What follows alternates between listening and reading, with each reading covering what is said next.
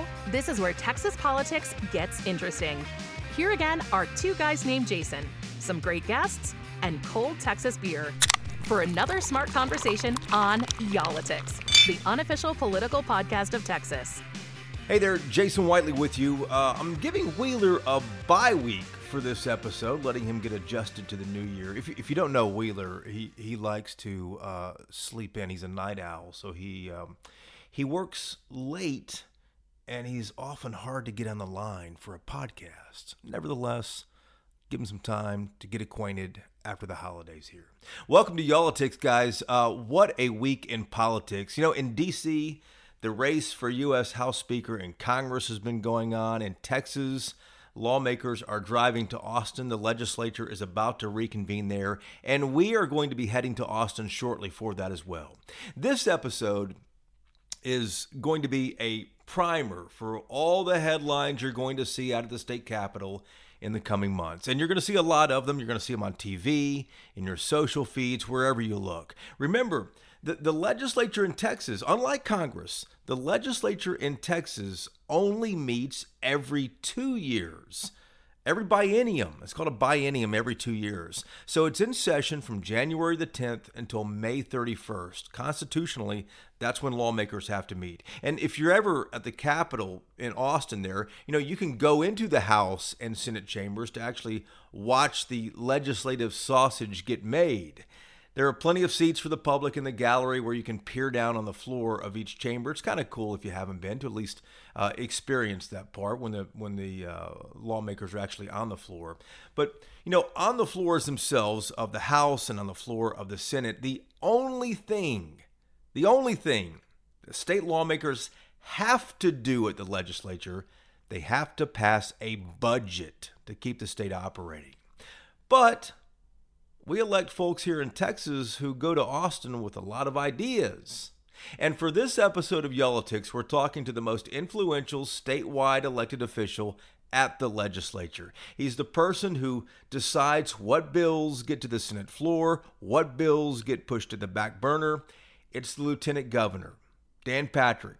He's a Republican from Houston, as you likely know. He is a former state senator from Houston. He's a former talk radio host, and he's a former TV sportscaster from Houston as well before that. And if you watch Texas politics at all in the last 10 to 15 years, you know that Lieutenant Governor Patrick is a political force to be reckoned with. A few weeks ago, he held a press conference in one of the rooms just off the Senate chamber in the back of the chamber there, and he told reporters what he wanted to accomplish this session. 21 ideas he laid out. He had several easels there with some boards put up, and he went through 21 different ideas. What was really interesting, I thought, about his list of ideas, there was not a lot of Republican red meat in there. Not any big social issues, no big political wedges that drive debate and often drive headlines and sometimes this podcast. Instead, Patrick's ideas were mostly policy issues, property taxes, teacher pay, police pay, mental health hospitals. Well, Lieutenant Governor Dan Patrick, he came by the studio recently, and we questioned him about what he wants to accomplish over the next 141 days in the legislature, and more importantly, how his priorities are going to affect Texans like you and I. Governor Patrick, good to see you again. Good to be back. Happy New Year. Happy New Year to Yes, you sir. as well. Priority number one for you is to reduce property taxes. That's been a goal of yours for the last few sessions as well. You're proposing to raise the homestead exemption even more from $40,000 to $60,000. Maybe 70. Maybe you said even 100 potentially yes. before you leave the building. Before I leave office, I'd like for it to be 100. When I came in, it was 15,000. Right. It went to 25. I bumped it to 25. Last session to 40. Well, people hear this, Governor, and they're thinking, well, what does that mean to me? How much less am I going to pay, or is this just going to work itself out in the wash? So, not everyone's property taxes are the same based on where they live. Right. But basically, you're paying about $3 a hundred of taxes. So on every $100,000 value, you're paying $3,000.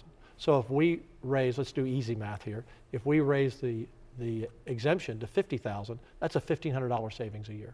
if we take it to, I'm hoping for 70,000. I said 60 or 65. Let's push for a little more. It's up to the members. We'll vote on that, but it will go up again. So let's say it's 65,000. So that's 2/3 of 3,000 we're saving you. So now you're close to an $1,800, $1,900 savings on the homestead exemption. And before I leave, I'd like to be at $100,000. The average homeowner today's home is about $350,000. That's across the state. Obviously, in a place like Dallas or any big city, more expensive in the urban and suburban areas. But if you can get it to, 70, 80, 90, 100,000 over the next couple of years, you're talking about taking 1/3 off the top. So that would be a $3,000 saving. And the other thing, Jason, that we did this year that I think people finally saw it, because we passed this bill in 19, but COVID interrupted the implementation of it for the most part. We've disconnected your appraisal value from your tax bill. So a lot of people got sky-high appraisals in the spring. They said, oh my goodness, because in the past, whatever your appraisal value went up, your taxes kind of followed it. And the local county judges would say, I didn't raise your taxes. Yeah, but my taxes went up because it followed the value. So now we've limited county budgets to 3.5%, and we've limited school districts to 2.5%. So that means the more the value goes up, they have to lower their tax rate to not spend any more than 3.5% on their budget. And if they need more, they can go to the people and ask for a vote. And on the school taxes, people are going to say, well, you capped it at 2.5% for schools. They used to be at 7%. We are making that difference up from the state. So the average person, when they got their tax bill in the spring, the appraisal was high. And if they look at their tax bill, what they paid, if they've paid it yet, it's about somewhere between 2 and 4% increase. Some went down, some stayed. But that's the key. You have to slow that growth. You can't go up 7, 8% a year. Plus the homestead is going to be a big savings. And we're going to put more into it this session, much more. You mentioned one-time dividend. Yes. That's you floated that out there. Yeah. What does that mean? How likely is that? So I don't know what the members, I held a press conference a few weeks to lay out our budget. And we have, right now the comptroller says we have a $27 billion surplus. That may go to 35 or 40 billion. Now, really, that high? That will be the highest, second highest in the nation's history. California once had 55 billion, I believe, and several years later they were broke. We're not going to allow us to go broke. So we're going to be prudent with the money. We'll save some of that money. This is in addition to the rainy day fund, by the way. Okay, this is just in our, call it the checking account, the appropriation account. So if you have, let's call it 35 billion for sake of argument. We're going to know in a few days when the comptroller gives us the exact number. If you have 35 billion under our constitutional spending limits that the people voted on, so we don't grow our budgets too high, we can only spend 12 of it, about 12 billion. So that leaves you 20-some billion more. And we can have a constitutional amendment to bring a bill to the people and say, do you want to spend X number of dollars on this, this, or this, and let the people vote. And that does not bust the spending cap. So I don't want to be too complicated, but so we can only spend 12 constitutionally out of whatever we have. And you can look at it a couple of ways. So I'm definitely going to increase the homestead exemption without question, 60, 65, 70, whatever the members will sign off on. And then we're going to spend another, probably another 10 billion to 12 billion, depending on what we spend on the homestead. We'll probably spend about 15 billion altogether on property tax relief. So do you give a one-time, credit? In a way, we can't send a check constitutionally to you. I can't send a check, and if I did, you'd get a 1099, have to pay tax on that. So we don't want to do that. So we have to design how we do. Is it a one-time thing, and will people understand it's a one-time thing? Because we won't be able to do that next time because we won't have 35 billion. But yeah, you want to be able to sustain this, right? Yeah, or put it in a fund that continues to lower property taxes. We call it the compression rate on the school taxes over time. We have to make home ownership more affordable than ever. As you know, I fought on this in 2003, 4 years before I was ever elected as a citizen. And so we've made a lot of headway. Again, I want people to look at their tax bill and compare it to their appraisal and see if I'm right. Your school taxes either went down a little, up a little, about the same. But your bill didn't go up to 7, 8, 9, and 10%. There will always be an exceptional person out there that for some reason. But on average, that's what we've done. And the homestead exemption, again, $60,000 will save the average person somewhere around $1,500 to $1,700, depending on the taxing jurisdiction they're in. We've talked about this before too. The biggest property tax bill that people pay obviously is for the school district. Yes. That's the more than half usually for most folks. We looked at Fort Worth ISD as an example. And in 2015, the state contributed 45% of the money that that district needed to operate. In 2020, the state gave 30% of that district's budget. In 2022, the state whittled it down to 27%. And the less the state pays, the more homeowners have to pay. Yes, but sometimes... Wouldn't it help also to raise the state expenditures into public education? Sometimes the numbers don't represent the actual facts. So the way the Constitution is written and the school funding is written, we supplement the difference up to a certain number of what we pay for each student. And that's sometimes it goes up at the local level, sometimes from the state level. But is it supplemented based off the it's property supplemental taxes, based on the total property tax value. So if you have an area like Fort Worth, which has a lot of commercial growth coming in, so we're able to lower the property taxes for homeowners, but property taxes may be going up on some of these commercial entities, and we're trying to limit that as well because we want to keep business coming and create jobs. So it's based on the overall tax wealth of a district and how fast that district is growing. So in Fort Worth, their values went up, but the homeowners, again, I want to go back to this, Jason, the homeowners' school taxes did not go up to match that. So it's a very complicated formula set in the Constitution long before I was elected, but it is that balance of the two. In terms of our budget, just so you know, our budget is about 53 to 54% of our total budget is spent on education, and about 35% on healthcare. So now you're up to 87%. About 10% on public safety, 97%. So 90% of our total state budget is education, healthcare, and public safety, with healthcare and education being 87%. So has the education budget gone down? No, No. You can look at, that's why I say the numbers really don't tell the true facts. Our education budget has continued to go up, and up over the years, and yet we've found a way to reduce the school taxes on the individual citizen. So it was a very clever bill that we passed in order to reduce home property taxes, not put too much burden on business, and fund education to what they need. In 2019, we put $11 billion of new money into education, $11 billion.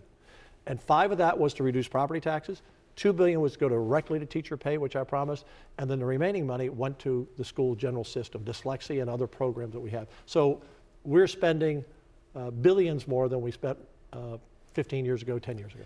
Governor, you said you want to empower parents by giving them a voice in their child's education. Yes. You've said that for several years, too. Governor Abbott said he is open to talking about school vouchers. You didn't mention that in your press conference. Is that something you would consider this session, school vouchers? So I'm the only statewide elected official that's ever passed school choice. I did it twice in 15 and 17. Unfortunately, the House did not pass it. The governor is all in this session on school choice. And when I laid out my proposals in that press conference, the main thing I wanted for people to get their arms around is how much money we had, how much we can spend, how we can spend it, and what are the major programs. And that included teacher pay increase, property tax, and we'll talk about law enforcement and mental health care as well, I think, in the next few minutes. But on school choice, I said parental freedom, because you can call it what you want. Those who oppose school choice, vouchers are terrible. No, parents deserve to have the freedom to decide where their kids go to school. And if they have a child with a disability and the school can't take care of that child for whatever reason, and many schools are great with children with disabilities, some are not, then they don't have a right to go to a school that can. If a parent feels their child is going to a school that's a perennial failing school, that's always a D or an F or most of the time, why should their child go to a school that the state rates a failure? They should be able to have choice. And third, if a parent feels maybe the school is not safe, for whatever reason, bottom line is they have a right to send their child to the school. I always hear this from the education community. Well, you can't take money out of the system. Wait a minute. The school system doesn't have any money. It's the taxpayers' money. It's their school taxes, so they should have that right. At the same time, and here's what's important, I'm the biggest public school advocate that's ever been in the office of Lieutenant Governor. I've put more money to it, more money to teachers, retired teachers, because here's what I know. We have 5.5 million kids in public school today, roughly. We only have 250,000 in private schools. We have about 300,000 in public charters. And then the homeschool community, that's growing and growing. But in terms of what we fund, of those 6 million kids roughly, 5.5 million go to public school. It's always going to be 90% or more going to public schools.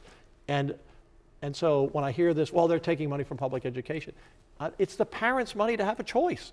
And we will continue to fund public education fully in rural Texas, mid-sized Texas, and in large. We're not taking any money from the schools. Here's the bottom line. If you had a child in a public school and you get a TV job in a station in New York City, are you allowed to take your child with you? Of course. Can the school say, Jason took his child, we don't have that child, you need to keep paying us for that child? Well, whether that child went with you to New York, or he homeschooled, or he gets to go to a private school, or a school that handles children with disability, it doesn't make any difference. That child's not there, So why should the school get paid for a child that's not there, for whatever the reason? Would rural Republicans be on board with that, you think? Well, look, and I've said this, and Governor Abbott has said this as well, that we have so many small school districts. I was in I forget the town, and there were 3 superintendents there. I did 130 cities in 17 days across Texas on my double-decker bus with expensive Joe Biden diesel gas every day, about $1,000 a day. And the 3 superintendents, I said, how many in your district? 300. How many in your district? 200. How many in your district? 450. We have 1,200 school districts in Texas. I was education chair in 13. I was on the committee for 8 years, so I'm not the smartest guy. I'm not the smartest guy in the room, but I've spent 17 years on this issue, so I kind of know the numbers. And of the 1,200 school districts, almost 900 have less than 2,000 kids.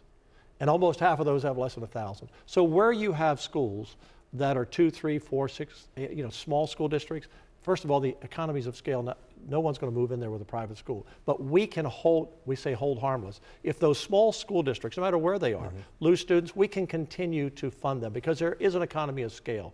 If DISD loses 100 kids to a school choice, they won't even notice it. The school district is so big. But if you got a school district with 200 kids or 400 and you lose 20, so we're going to make those schools whole and make sure they're continuing to be funded because you have to have so many dollars to make the base budget. Let's talk about your home county, Harris County. Yes. It did not have enough ballots, as has been widely reported in the November midterm election. An investigation is underway, Governor, but based on what you know right now, do you think something criminal happened on the election? So here's what I know. Dallas didn't have any problem. It's a blue county. Counted all the votes on time, right? I don't remember any complaints about Dallas County. I didn't hear any complaints about Travis County, Blue County. Didn't hear any complaints about Bear County. I mean, nothing like this. In Harris County, they either are corrupt or they're incompetent. But there were, and the numbers are still changing, we know, or believe we know, that there were 28 precincts that ran out of the paper ballot that you take to the machine to put in. And 26 of them were Republican districts. And a judge ordered them to get the ballots, and later on election day. And then later in the day said, well, we're trying. They just said, no, you're not trying. You got to get the ballots there. Because how many people went in to vote, and there were no paper ballots, and they didn't come back that election day? There's some stories out there that there were even more than 26. So I don't know if it was criminal. I hope not. I don't know if it was incompetence. But it makes people doubt the process because, and people up here don't know this, but we had the most spirited election for county judge in Harris County in the entire state. And a million votes cast, and the Harris County Republican candidate lost by about 15,000. It was close. It was very close, out of a million. Right. But we had a lot of judicial benches because we have too many judges letting criminals on the streets. We have that problem in Dallas County and other counties up here as well, in our big counties, letting criminals out on the street. And most of those judge races, we won 4, but they were decided between 500 and 10,000 votes. So if a large number of polling places in Republican precincts don't have paper to vote, and we have races that are decided by 500 to 15,000 votes out of a million, something. It's either corrupt and criminal or total negligence. Any idea when the investigation might be done? I don't know. And here's something we have to address in the law. If it's purposeful, and I'm not saying it is, I don't have the fact, but if it is, or incompetence, which it's one of the two. Here's the problem. By the time you canvass the votes and do an investigation, the vote canvass is complete, people have been sworn into office, and you can't overturn that election. So what's the legislative fix then?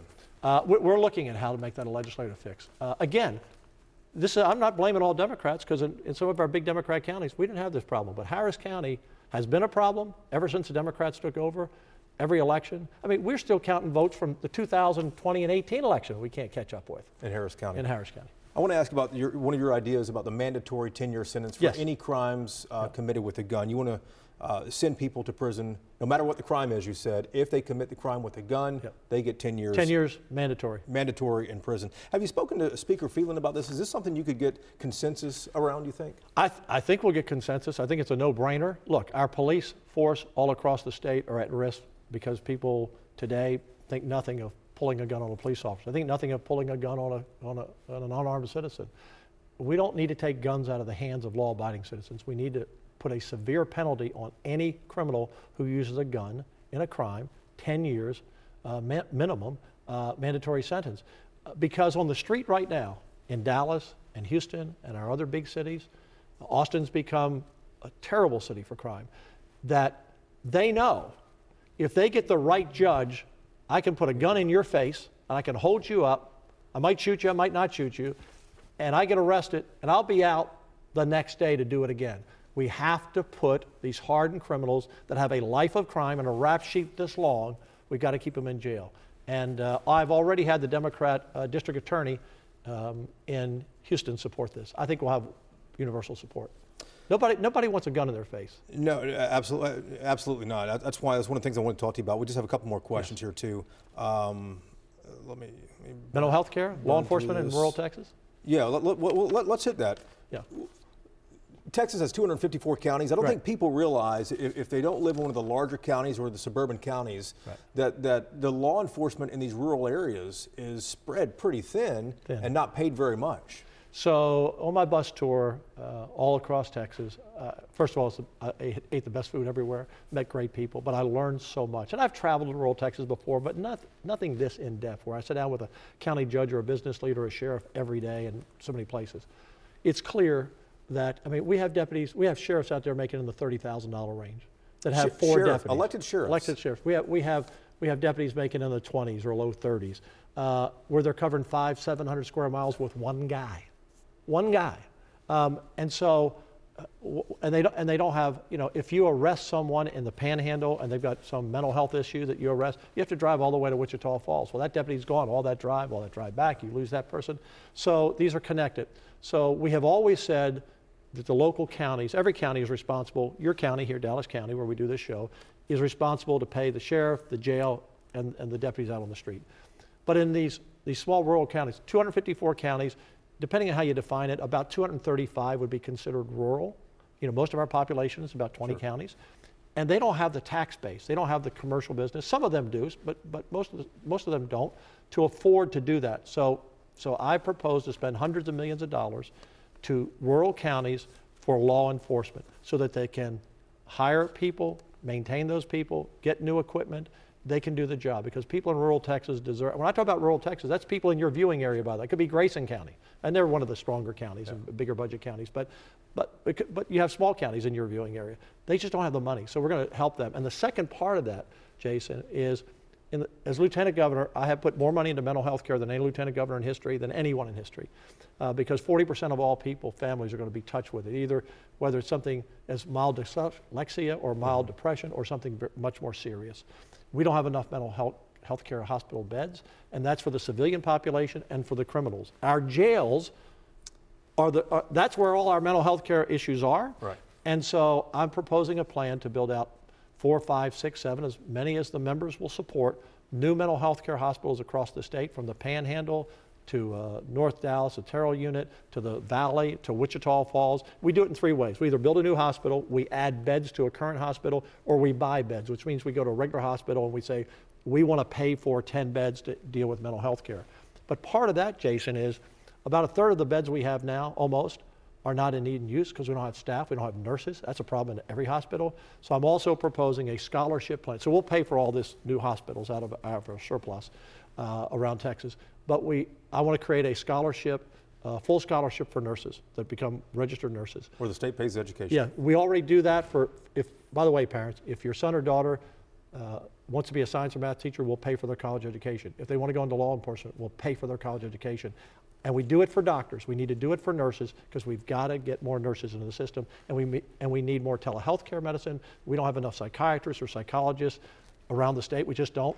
And we need to invest in telehealth care also. I want to ask about a hot button issue from last session. Republican State Senator Bob Nichols said he would support an exception under the state's new abortion law for cases of rape or incest.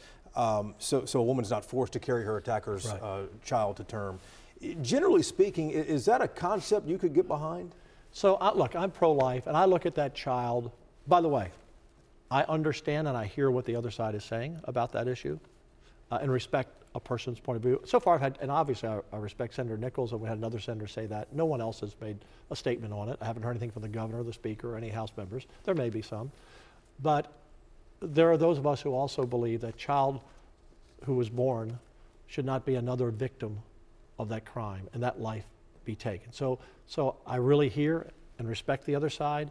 I'm pro-life and always have been. I don't know if that issue will come forward or not. Right now, I don't see that issue coming forward. This is important to remember. So when the Dobbs decision was passed, our state, like every other state, went back to their original law. Our original law that's on the books now was written by Democrats, all Democrats. We had few Republicans back then, few Republicans in the state.